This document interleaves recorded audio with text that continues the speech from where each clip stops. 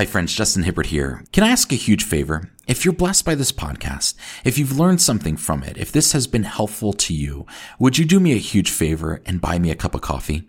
Okay, don't really buy me a cup of coffee, but pretend like every month you're taking me out for a cup of coffee. How do you do this? You become a patron. It's just $5 a month to become a patron. It's the cost of a cup of coffee. It's all I'm asking. If you could be so generous in doing that, it will go a long way in supporting me, this podcast, and some big plans I have for Why Catholic. All you need to do is go to whycatholic.substack.com/subscribe. Thank you for your help. God bless you. Have you ever wondered where the term hocus pocus comes from? You might find this really interesting, at least I did. In the traditional Latin Mass, the priest says Mass facing the high altar with his back to the congregation. This posture is known as ad orientem, as the priest would be facing towards the east. Think of it as though the priest is saying Mass on behalf of the congregation rather than saying Mass towards the congregation. Because of the form of the Latin Mass, the priest says the ordinary parts of the Mass in a low speaking voice. The intention isn't to say it so that the congregation hears every word, especially since very few lay people knew Latin anyway. However, if you sit close enough to the front, or the nave is particularly echoey, you can hear the priest, though it might be muddled. During the Latin Mass, when the priest consecrates the bread, he says, "Hoc est corpus meum," meaning this is my body. Because people didn't exactly know the words being said and couldn't clearly hear them, they garbled it into hocus pocus. And because the prayer of consecration marks the moment when the bread changes to the body of Christ, the term hocus pocus became synonymous with some sort of mysterious transformation. Thus today, we've associated hocus pocus with a magician just as they perform an illusion. You might hear a magician say hocus pocus and then do something like pull a rabbit out of his hat. Hi, this is Justin Hibbert and you're listening to Why Catholic, my podcast about the what and why of Catholicism. We're continuing our series on Catholic ethos, which we began in the last episode 73, on faith seeking understanding. As a reminder, ethos means the characteristic spirit of a community as manifested in its beliefs. Each of these episodes focus on a particular idea or phrase common in Catholicism. In Catholicism, you will hear the word mystery quite often. For example, at Mass, at the end of the Eucharistic prayer, the priest will say, "The mystery of faith," to which the congregation will respond by saying one of the three acclamations. "We proclaim your death, O Lord, and profess your resurrection until you come again." Or, "When we eat this bread and drink this cup, we proclaim your death, O Lord, until you come again." Or, "Save us, Savior of the world, for by your cross and resurrection you have set us free." The mystery isn't just the Eucharist, the turning of bread and wine into the body, blood, soul, and divinity of Christ. It's the whole process of salvation, the love of God manifested in the incarnation, death, resurrection, and return of the second person of the Trinity. Father John Hardon defines Catholic mystery this way in his Modern Catholic Dictionary, quote, "A divinely revealed truth whose very possibility cannot be rationally conceived before it is revealed, and after revelation, whose inner essence cannot be fully understood by the finite mind. The incomprehensibility of revealed mysteries derives from the fact that they are manifestations of God, who is infinite and therefore beyond the complete grasp of a created intellect. Nevertheless, though incomprehensible, mysteries are intelligible. One of the primary duties of a believer is, through prayer, study, and experience, to grow in faith. That is, to develop an understanding of what God has revealed." End quote. As Father Hardon notes here, when we talk about the idea of mystery in Catholicism, we're not saying that God hides something from us. It's quite the opposite. God reveals it to us. For example, the Incarnation, salvation, the Eucharist, the Trinity, marriage, etc. are all mysteries, but they're all things that God has revealed to us through sacred scripture and holy tradition. We can't hide behind something like agnosticism and claim that we just can't know the things of God because God has not revealed them to us. We can't claim ignorance because God has indeed made these mysteries known to us. What we are saying when we use the term mystery is that while God has revealed these mysteries to us, we will never fully understand the mechanics of how they work. We can understand aspects of salvation. I can tell you all about the night I decided to follow Jesus, but I can't tell you all of the events God orchestrated to lead me to that point of saying yes to Jesus. I can tell you that we must be baptized in order to be saved, but I can't tell you exactly how God works through the waters to wash away one's original sin. Mystery means there's a limit to our capability to understand. Another example of Catholic mystery is the Rosary. When praying the Rosary, depending on the day, one ought to meditate on either the joyful, luminous, sorrowful, or glorious mysteries, all of which are particular moments in the lives of Jesus and his mother, the Blessed Virgin Mary. The Catechism also refers to the Trinity as a mystery, and in Ephesians 5:31-32, Paul says that the union between a husband and a wife, where two become one flesh, is a great mystery. In becoming Catholic, one of the things I noticed is how often the word mystery is used and how absent that word was from my Protestant experiences. It's like if you want to become Catholic, you need to be comfortable with the idea of mystery. And as I think about it, I think that there is a general discomfort with mystery in Protestantism. At least in my experiences, we wanted to be able to parse and explain everything. For example, growing up, we would have this annual conference for our denomination, and it seemed like every year as a youth or young adult, we would hold these impromptu Bible studies. And every year, the first topic we wanted to discuss was predestination. Does God choose us, or do we choose God? The doctrine of predestination is most commonly articulated in the 5 points of Calvinism, sometimes referred to as the mnemonic TULIP: total depravity, unconditional election, limited atonement, irresistible grace, and perseverance of the saints. It's a very precise and neat formula to explain soteriology, or the doctrine of salvation, particularly God's part in predestining us. If you were to remove one of these points, the whole premise collapses. For example, take the 5th point, the perseverance of the saints, or once saved, always saved. If God predestines us for salvation, and God can't make mistakes, then it stands to reason that once God initiates someone's salvation, God will see it through to the end. Now, if you were to ask a knowledgeable Catholic, are we saved by predestination or free will? They would say yes. And pressing them a little further, you might ask, well, which is it? And they might say both. And if you press them even further to tell you what percentage of salvation is initiated by God and what percentage is our free will, they'll likely respond by saying, it's a mystery.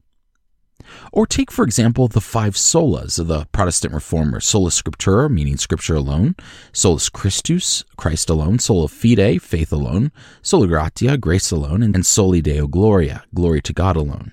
There's this desire to parse out salvation by saying that we are justified by faith alone. Yet when we read passages such as Hebrews 11, we see that there's a combination, this collaboration, this inner working between faith, grace, and action. If you were to ask a knowledgeable Protestant how one's works factor into salvation, they would say a person who is saved will naturally produce good works. It's not that their good works save them, but it's a necessary reaction caused by their salvation. A knowledgeable Catholic would say the very same. But where Catholics and Protestants differ is on the language, something I talked about way back in episode 2. Protestants want to use this word sola, or alone, whereas Catholicism finds it more appropriate to talk about grace, faith, and works as a mysterious dance between God and humans. Think about it in terms of the Annunciation. When we think about the timing of Jesus' incarnation, we can't help but see how Mary was chosen to be the God-bearer long before her birth. However, we also see that the Virgin Mary gives her consent to being the mother of the Messiah. I remember listening to R.C. Sproul, a prominent Calvinist theologian, who posed the question, what if Mary said no? It's a very Protestant thing to ask these what-if questions, whereas a Catholic is much more comfortable relishing in the mystery of it all, knowing that we will truly never fully understand.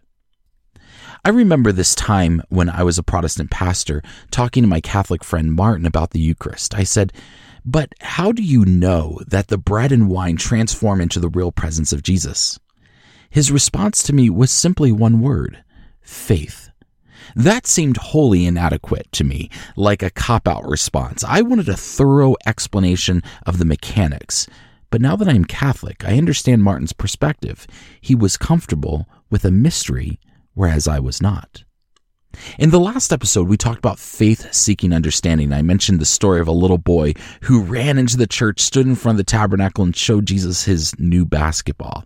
He fully accepted the Catholic understanding of the Eucharist, even though he probably couldn't give the slightest explanation of its theological mechanics.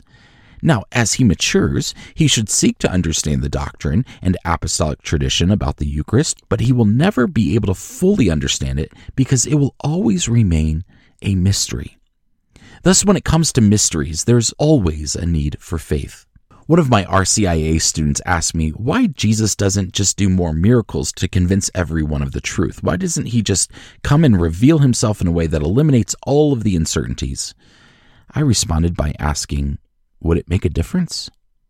Listen to this passage in Matthew 11, quote, "Then Jesus began to reproach the cities in which most of his deeds of power had been done, because they did not repent. Woe to you, Chorazin! Woe to you, Bethsaida! For if the deeds of power done in you had been done in Tyre and Sidon, they would have repented long ago in sackcloth and ashes. But I tell you, on the day of judgment, it will be more tolerable for Tyre and Sidon than for you. And you, Capernaum, will you be exalted to heaven? No, you will be brought down to Hades. For if the deeds of power done in you had been done in Sodom, it would have remained until this day. But I tell you that on the day of judgment, it will be more tolerable for the land of Sodom than for you." At that time, Jesus said, "I thank you, Father, Lord of heaven and earth, because you have hidden these things from the wise and the intelligent, and have revealed them to infants. Yes, Father, for such was your gracious will." End quote. Jesus had done all of these miracles, yet people still didn't believe. For those who think they should be able to understand without a need for faith, they will never believe. Anyone can convince themselves that there's just not enough evidence to warrant faith. In the last episode, we examined Mark 9 with the father of the demon-possessed child. He said to Jesus, "I believe. Help my unbelief." He didn't say, "I need you to explain everything before I'll trust my son to you." No, he said, "Here's my son. I trust you. Help me understand." I was telling a relative of mine about Eucharistic miracles, and he said, "Come on, you were a Protestant. How would you have reacted if someone tried to tell you that the bread and wine literally become flesh and blood?" I realized then that he would likely remain a skeptic. Maybe he would research it and come to believe, or maybe he wouldn't bother researching it because he was determined not to believe. Eucharistic miracles didn't factor into my process of believing in the Eucharist. In fact, I didn't learn about them until after I believed in the real presence of Jesus in the Eucharist. But because I already had faith in the real presence of Jesus in the Eucharist, Eucharistic miracles furthered my understanding and appreciation for the mystery of the Eucharist. Let's talk about two other words associated with the word mystery: mystical and mystic. Paragraph 2014 of the Catechism of the Catholic Church states, quote, "Spiritual progress tends toward ever more intimate union with Christ. This union is called mystical because it participates in the mystery of Christ through the sacraments, the holy mysteries, and in him in the mystery of the Holy Trinity." End quote. In other words, the term mystical refers to the mysterious injection of heaven into earth. We have a mystical union with Christ because Christ, and really all of heaven, opens up to us in this mysterious way through the sacraments. Going way back to episode 5, I talked about the sacraments as this portal between heaven and earth, liking it to the wardrobe that led Peter, Susan, Edmund, and Lucy into Narnia. So when you hear a priest say something like our mystical union with Jesus, think about it in terms of this injection of the spiritual world into our lives in a mysterious way. We are connected with the Trinity and the saints through God's mystical interaction with us. The other word I want to touch on is mystic. Paragraph 2014 of the Catechism continues by saying, quote, "God calls us all to this intimate union with him, even if the special graces or extraordinary signs of this mystical life are granted only to some for the sake of manifesting the gratuitous gift given to all." End quote. A mystic is one who experiences an extraordinary injection of the mysterious. All of us Christians have a mystical union with God. Some people, for whatever reason, experience a hyper-injection of the mystical that manifests itself in extraordinary ways. For example, there have been a number of people who have received the stigmata, the wounds of Christ. They mysteriously one day have wounds on their hands and or their feet, and maybe even wounds on their forehead or their side. I've linked in the show notes to a video of this. Other examples include experiencing visions, visitations, and other phenomena. I've linked to a list of mystic saints throughout history, but perhaps the two most recent and most famous include Saint Faustina and Saint Padre Pio. For whatever reason, God chose to manifest his mystical union with them in extraordinary ways. It's interesting that one of the criticisms that Catholics levied against the Protestant reformers was that they lacked miracles. In Catholicism, the miraculous was a given. They didn't believe that God would always perform miracles, but they understood that if the mystical union means a connection between heaven and earth, then we might at times expect to see extraordinary phenomena occur. In John Calvin's prefatory address to the King of France, which I've linked to in the show notes, he justifies the lack of the miraculous among Protestants by suggesting that these so-called miracles are actually illusions performed by Satan to deceive Catholics. In my time as a Protestant, I've heard all sorts of perspectives, like cessationism, which says God doesn't do miracles today, they were limited to biblical times. And I've heard many claim, like John Calvin, that certain miracles, particularly apparitions of the Blessed Virgin Mary, are satanic deceptions. All that to say, miracles typically don't convince skeptics because skeptics are searching for reasons not to believe rather than to believe. Some might ironically call Catholicism hocus pocus, and in a sense it is. That makes some people uncomfortable, as though Catholicism lacks rationality. But the myth, the fantasy, the strange, the mystery, that is what makes Catholic Christianity. People rush to Jesus not to fix the ordinary, but to inject the extraordinary into the ordinary, to open blind eyes and heal paralysis, raise up the dead, and break the bondage of sin. In Myth Becomes Fact, C.S. Lewis writes, quote, "We must not be ashamed of the mystical radiance resting on our theology. We must not be nervous about parallels in pagan Christ. They ought to be there. It would be a stumbling block if they weren't. We must not, in false spirituality, withhold our imaginative welcome. If God chooses to be mythopoeic, and is not the sky itself a myth, shall we refuse to be mythopathic? For this is the marriage of heaven and earth, perfect myth and perfect fact, claiming not only our love and our obedience, but also our wonder and delight, addressed to the savage, the child, and the poet in each one of us, no less than to the moralist, the scholar, and the philosopher." End quote.